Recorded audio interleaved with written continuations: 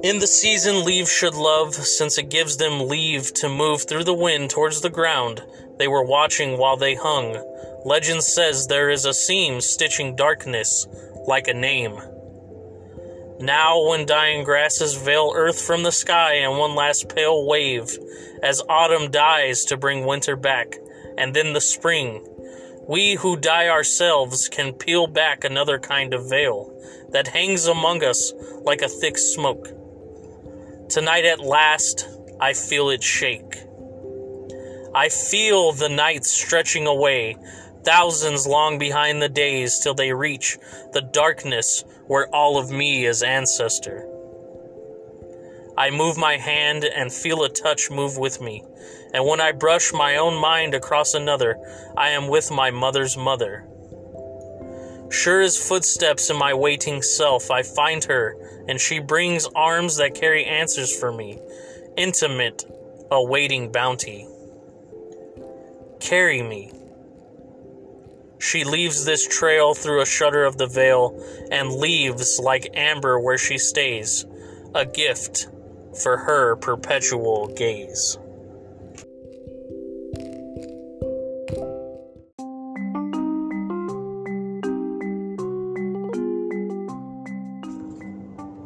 You've done it now. Your curiosity has betrayed you.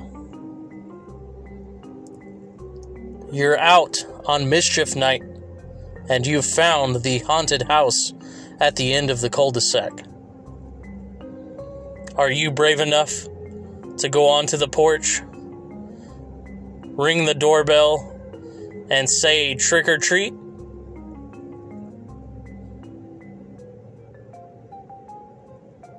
This is a special Halloween edition of The Monster's Lair.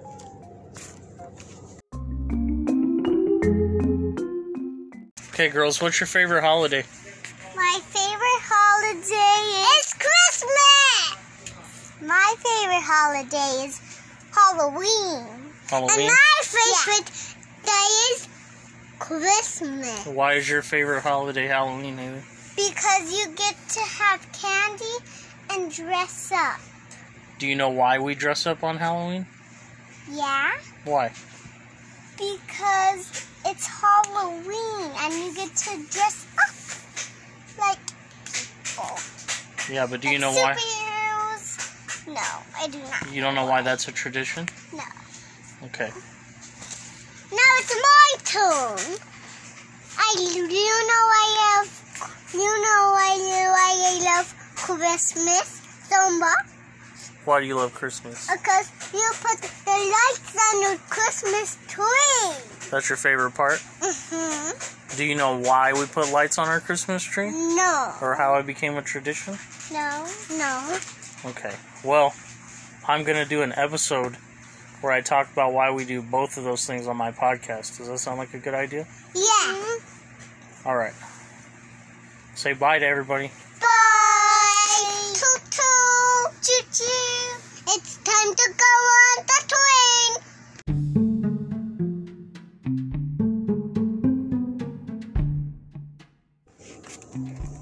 Samhain is a traditional Gaelic festival marking the end of the harvest season and the beginning of winter, or the darker half of the year. Traditionally, it is celebrated from October 31st to November 1st, as the Celtic day began and ended at sunset. This is about halfway between the autumn equinox and the winter solstice. This festival was historically observed by the ancient Gaels, and today by mostly the Irish, Scottish, the Manx people, Galician people, Celtic neo-pagans, and Wiccans. This is about halfway between the autumn equinox and the winter solstice. It is one of the 4 Gaelic seasonal festivals, along with Imbolc, Beltane, and Lunasad. Samhain is mentioned in some of the earliest Irish literature, and many important events in Irish mythology happen or begin on Samhain. It was the time when cattle were brought back down from the summer pastures and when livestock were slaughtered for the winter. Historically, during Samhain, special bonfires were lit, which were deemed to have protective and cleansing powers, and there were rituals involving them. Samhain was seen as a liminal time, when the boundary between this world and the other world could more easily be crossed. This meant that spirits or fairies could more easily come into our world. Most scholars see the Aoshi, or spirits in Gaelic, as remnants of the pagan gods and nature spirits. At Samhain, it was believed that the Aoshi needed to be propitiated, which means to win the favor of a god, to ensure that the people and their livestock survived the winter. Offerings of food and drink were left outside for them. The souls of the dead were also thought to revisit their homes, seeking hospitality. Feasts were had at which the souls of dead kin were beckoned to attend, and a place set at the table for them.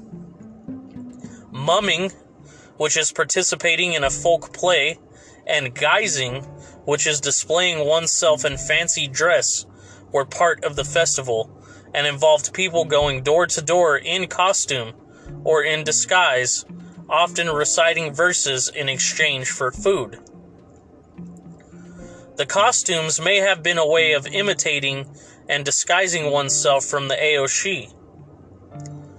Divination rituals and games were also a big part of the festival and often involved nuts and apples. In the 9th century, the Western Christian Church shifted the date of All Saints' Day to November 1st, while November 2nd later became All Souls' Day. Over time, Samhain and All Saints/All Souls' Day merged to create the modern-day Halloween. Historians have used the name Samhain to refer to Gaelic Halloween customs up until the 19th century. Irish mythology was originally a spoken tradition, but much of it was eventually written down in the Middle Ages by Christian monks who Christianized it to some extent. One custom described a blatant example of a pagan rite surviving into the Christian times was observed in the islands of the UK until the early 19th century. On October 31st, the locals would go down to the shore. One man would wade into the water up to his waist, where he would pour out a cup of ale and ask a god, Shoni, whom he called the god of the sea, to bestow blessings on them. People also took special care not to offend the Aoshi and sought to ward off any who were out to cause mischief. They stayed near to home, or, if forced to walk in the darkness, turned their clothing inside out, or carried iron or salt to keep the malevolent spirits of the dead and faith folk at bay. The dead were also honored at Samhain. The beginning of winter may have been seen as the most fitting time to do so, as it was a time of dying in nature. The souls of the dead were thought to revisit their homes, seeking hospitality. Places were set at the dinner table and by the fire to welcome them. The belief that the souls of the dead return home on one night of the year and must be appeased seems to have ancient origins and is found in many cultures throughout the world. One of the most notable besides Samhain is Dia de los Muertos, or Day of the Dead in Mexico. On the night of Samhain, it was believed that the approach of winter would drive the poor, shivering, hungry ghosts from the bare fields and the leafless woodlands to the shelter of the cottage. It would also mean the souls of thankful kin could return to bestow blessings just as easily as that of a wronged person could return to wreak revenge. Another major practice that was done was the playing of pranks. another tradition that has survived its way into modern Halloween. Playing pranks at Samhain is recorded in the Scottish Highlands as far back as 1736 and was also common in Ireland, which led to Samhain being nicknamed Mischief Night in some parts. Wearing costumes at Halloween spread to England in the 20th century, as did the custom of playing pranks.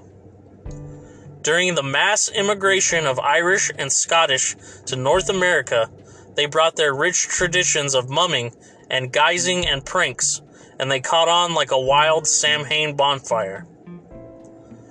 Modern-day trick-or-treating may have come from the custom of going door to door, collecting food for Samhain feasts, fuel for Samhain bonfires, and or offerings for the Aoshi. Alternatively, it may have come from the All Saints/All Souls custom of collecting soul cakes. A soul cake, also known as a soul mass cake, is a small round cake which is traditionally made for Halloween, All Saints' Day, and All Souls' Day to commemorate the dead in the Christian tradition. The lanterns for geysers and pranksters abroad on the night in some places was provided by turnips hollowed out to act as lanterns and were often carved with grotesque faces. They were also set on windowsills. By those who made them, the lanterns were variously said to represent the spirits or supernatural beings, or were used to ward off evil spirits. These were common in parts of Ireland and Scotland into the 20th century. In the 20th century, they spread to other parts of England and became generally known as jack-o'-lanterns, after our old pal here in the Lair, that sneaky slick, silver-tongued, Irish, good-hearted, villainous, drunkard, bastard, Stingy Jack.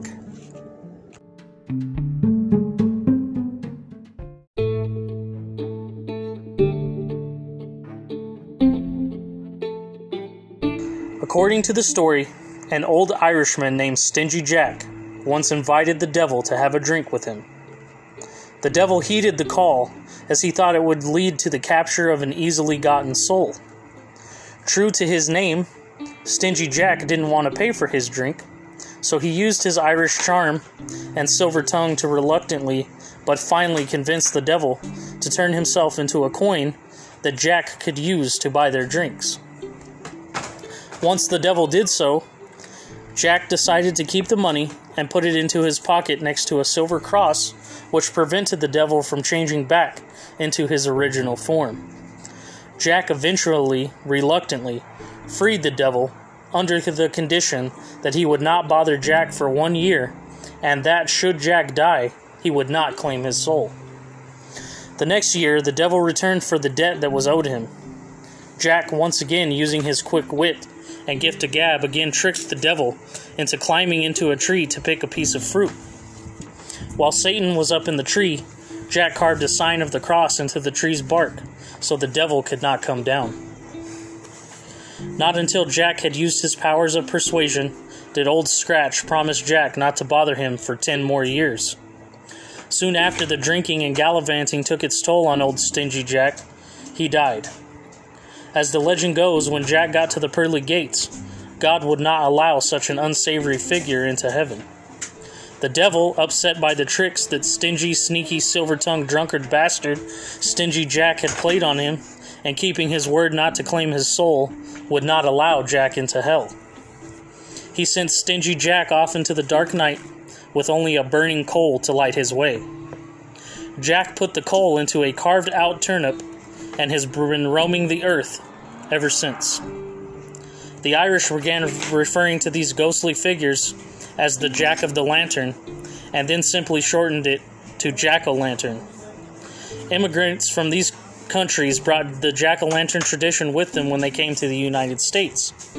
They then soon found that pumpkins, a fruit native to America, make perfect jack-o'-lanterns, and we've been carving them ever since.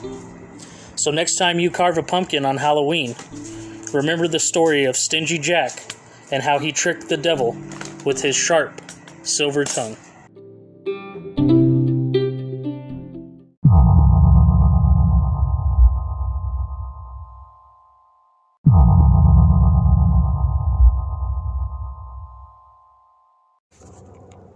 We're going to go back and revisit a story from one of our favorite guests here inside the Monsters Lair, a gentleman known by the name of Mike Morgan, also known as @MadThinker on Instagram.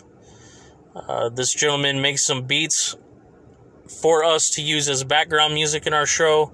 He makes beats for everyone, so if you guys are interested, hit him up for a nominal fee. He will get you an awesome piece of art and music that you can use for whatever your purposes deem.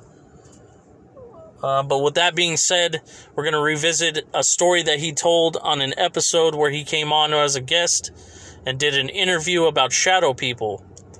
Well, his story about his first encounter with a shadow person just happens to coincide with Halloween.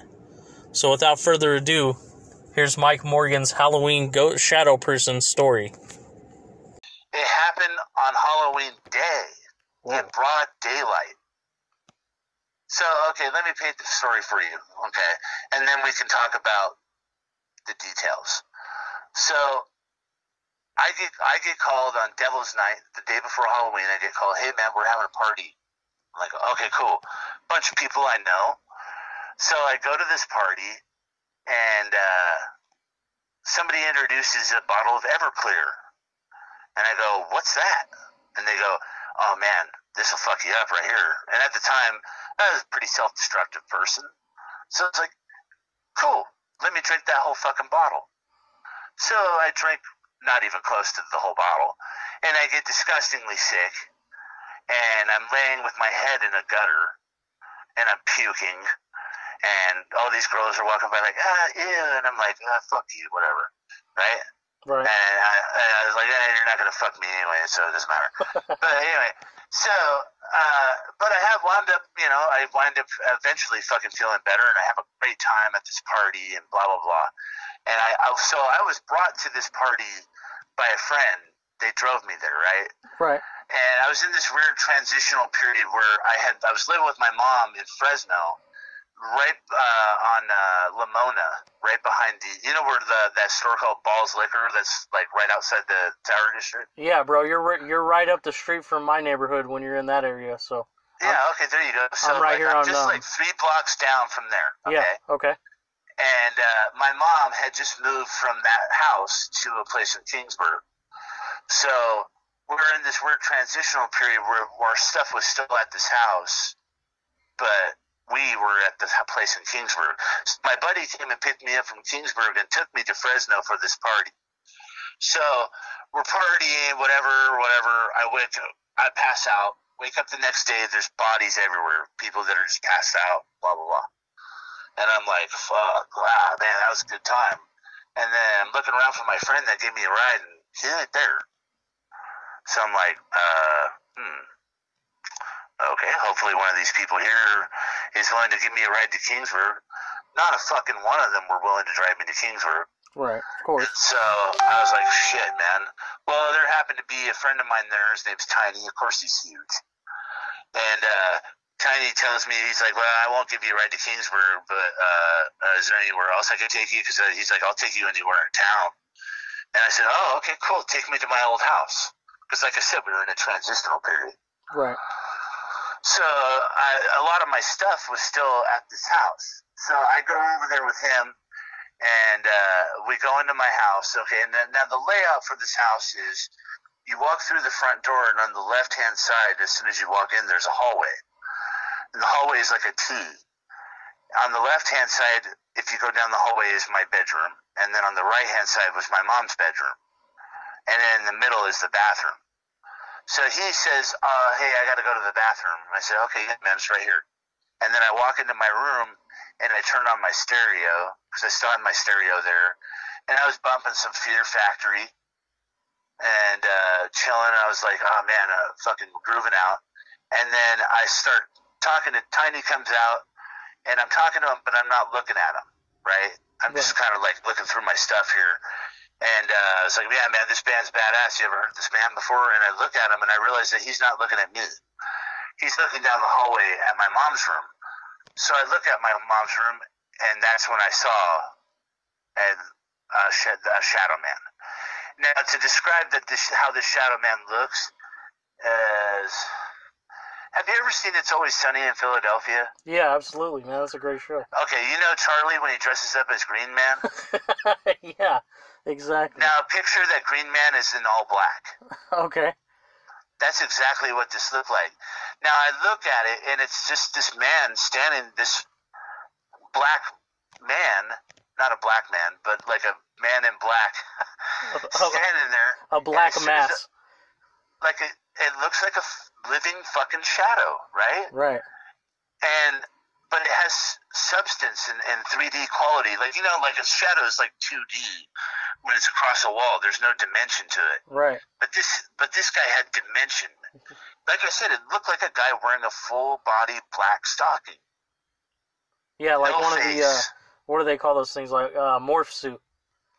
Yeah. No face, no eyes, no nothing. Just fucking blackness. Like a yawning black abyss in this thing's face. And I got to see it long enough for it to walk. It was standing in the doorway, and as soon as I looked at it and really got a good look at it, it walked to the left into the room. Now, my rational mind, because I try to rationalize everything, my rational mind tells me somebody's broken into my house. Right. So I pull out a knife, because I always carried a knife on me back then. I fucking grab my knife, and me and Tiny run into the bedroom, and there's nobody in there. Now, keep in mind, the windows in this house are like those old school windows. You know those ones where you have to kind of wind them, kind of like how like an old car where you have to roll up the window. Right, yeah, my mom has those in her house where she's... Yeah, they're like shutter windows, so you turn this little crank, and it makes the windows come in and out, but you can't really fully open the window. Right. And they're small. So there's no fucking way that there was a dude there and he just jumped out the window, because the windows are too goddamn small for any man to fit through them. Yeah, you're going to have to bust that whole thing off. It's the frame to get out of it. Right. And so I come into that room and I look around and there's nobody in there. And every fucking hair, James, every hair on my body is standing on end. And I feel this tingling it's hard to describe, man. It's kind of like static electricity or something. Yeah, I know the feeling well, my friend. It was prickling my scalp, and the hairs on the back of my neck were standing up. And I told Tiny, I was like, how long were you looking at that thing? And he said, man, I was looking at him for a good minute. And I was like, what was it doing? And he said, just looking back at me. And I was like, were my eyes fucking with me, or was that a guy? And he's like, that wasn't a man. And wicked. Dude, right? And I was just like, I didn't know what to say after that. But besides that, I was like, hey man, I'm gonna call my mom, because we still had our phone hooked up over there. I was like, I called my mom and I had her come get me, and I never went back to that fucking house. I don't blame you, bro. Now, and you know what, man? It kind of pieced together a lot of shit for me, because when I was living at that house with my mom was having a lot of problems there, man. She was sick all the time. And she was almost like I don't want to say losing her mind, but she was having a lot of emotional problems while we were there. She's very unhappy and almost acting uncharacteristic a lot. And so whenever I started, sat down with my thoughts later when I got, somewhere safe, and I started piecing these things together, I told my mom about it. And my mom, at first, she didn't believe me. She just thought somebody broke in the house. And then when I explained to her, that's impossible, and then she started really thinking about the aspect of maybe that was some kind of spirit. Right. Then she started, crying, because she thought, man, the emotional turmoil that she was going through at that time, she was able to kind of stop and think, well, maybe something was influencing me. And I don't know, man, to be honest, when I saw this thing, I didn't feel any negative emotions from it. Mm-hmm. It was just shock. And then whenever I fucking realized that wasn't a person, like I said, I felt like my body was just on pins and needles.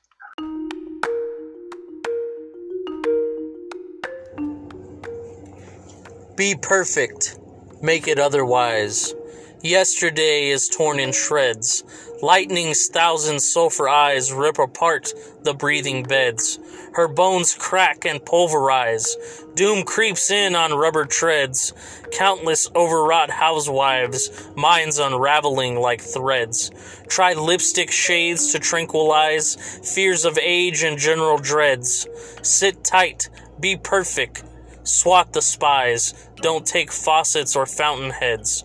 Drink tasty antidotes. Otherwise, you and the werewolf, newlyweds.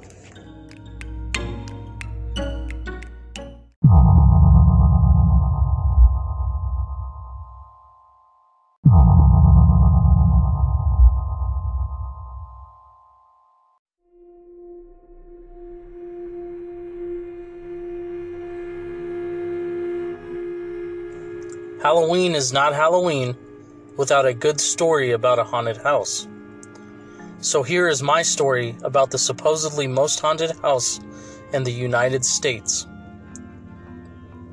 On a quiet residential street in the small town of Villisca, Iowa, sits an old white frame house. On a dark evening, the absence of lights and sounds are the first indication to visitors that this house is different from the other homes that surround it. Taking a closer look, you will notice the doors and windows are tightly closed and covered. An outhouse visible in the backyard suggests that this house does not occupy a place in the 21st century, but somehow belongs in another era. An old, worn, weather-beaten sign warns rather than welcomes. This is the murder house. Long before serial killers and mass murderers had become a known occurrence, and way before it became an obsession of entertainment seekers and fodder for everyone and their mother's podcasts, 2 adults and 6 children were found brutally murdered in their beds in the small Midwestern town of Villisca, Iowa, on June 9th, 1912. During the weeks that followed, life in this small town changed drastically and would never be the same again. At approximately 5 a.m., Mary Peckham, who lived in the home next door, stepped into her yard to hang laundry. At approximately 7 a.m., she realized that not only had the Moores not been outside, nor the chores began, but the house itself seemed unusually still. Between 7 and 8 a.m., Mary Peckham approached the house and knocked on the door. When she received no response, she attempted to open the door only to find it locked from the inside. After letting out the Moore's chickens, Mary placed a call to Josiah Moore's brother, Ross Moore, setting into place one of the most mismanaged murder investigations to ever be undertaken. Based on the testimonies of Mary Peckham and those who saw Moores the day before at the local church's Children's Day exercise, it is believed that sometime between midnight and 5 a.m., an unknown assailant entered the home of J.B. Moore and brutally murdered all occupants of the house with an axe. The victims were owner J.B. Moore, his wife, Sarah Montgomery Moore, their 4 children, Herman, Catherine, Boyd, and Paul, and 2 of their children's friends who were sisters, Lena and Ina Mae Stillinger. 8 people had been bludgeoned to death, presumably with the blunt end of an axe left at the crime scene. It appeared all had been asleep at the time of the murders. Doctors estimated the times of death as somewhere shortly after midnight. Curtains were drawn on all the windows in the house except 2, which did not have curtains. Those windows were covered with clothing belonging to the Moores. All of the victims' faces were covered with the bedclothes after they were killed. Strangely, all of the mirrors in the home were covered up with sheets or clothing. A creepy and odd detail. A kerosene lamp was found at the foot of the bed of Josiah and Sarah. The chimney was off, and the wick had been turned back. The chimney was found under the dresser.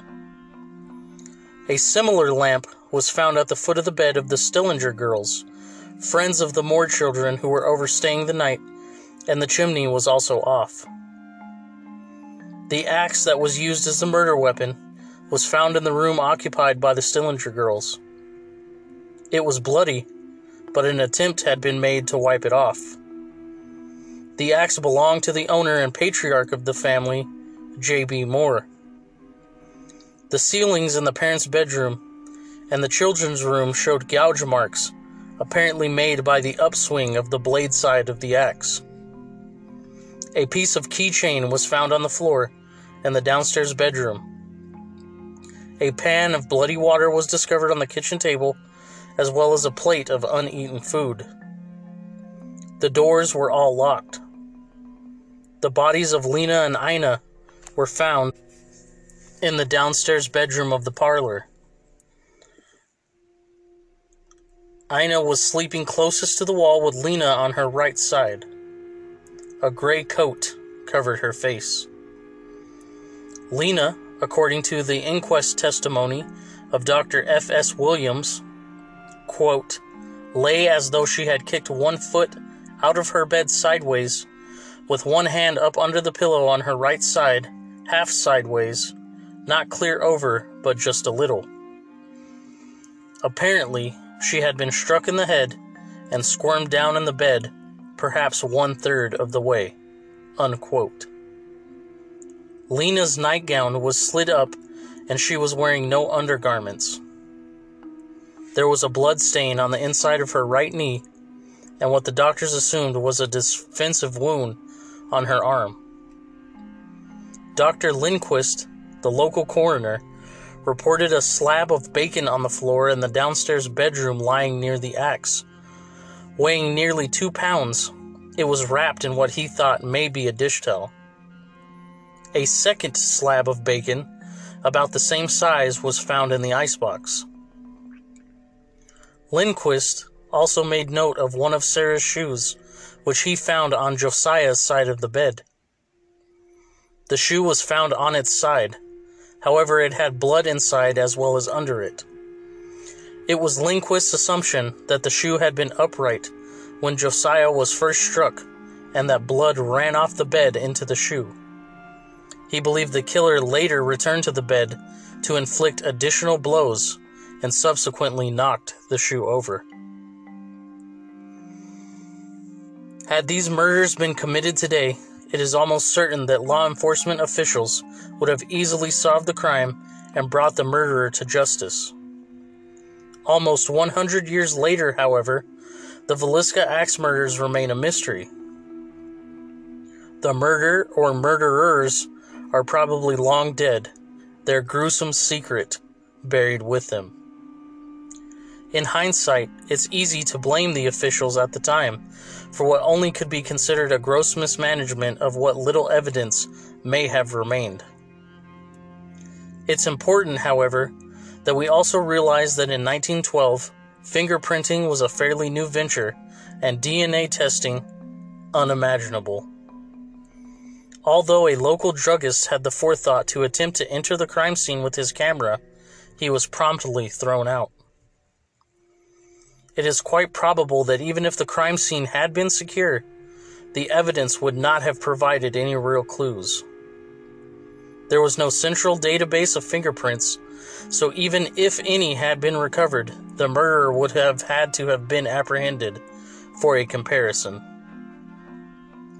The crime remains unsolved to this day, and much of the home is still preserved exactly as it was on the night of the murder. With no running water or electricity, which provides that special ambiance for the many who have visited. You can take regular daytime guided tours, or you can become one of the unfortunate souls who have shelled out the $400 plus to stay a night. But visit the Villisca Axe Murder House at your own risk. In 2014, an anonymous paranormal investigator who booked a room wound up stabbing himself by morning. Many types of paranormal activity have been reported in the Villisca house. In fact, there's not a ghostly phenomenon that hasn't been reported at the house.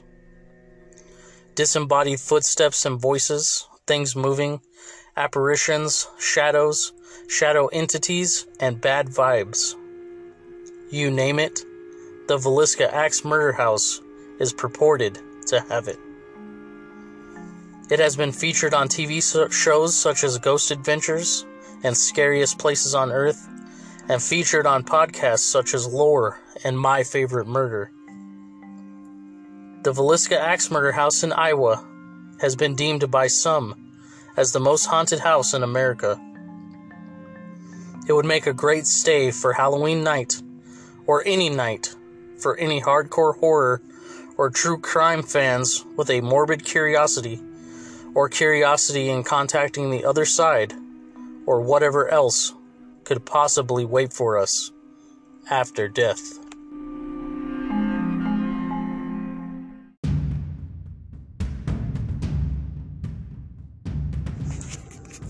Double toil and trouble, fire burn and cauldron bubble, fillet of a finny snake, in the cauldron boil and bake, eye of newt and toe of frog, wool of bat and tongue of dog, adder's fork and blind worm's sting, lizard's leg and howlet's wing, for a charm of power trouble, like a hell broth boil and bubble. Double toil and trouble, fire burn and cauldron bubble, cool it with a baboon's blood, then the charm is firm and good.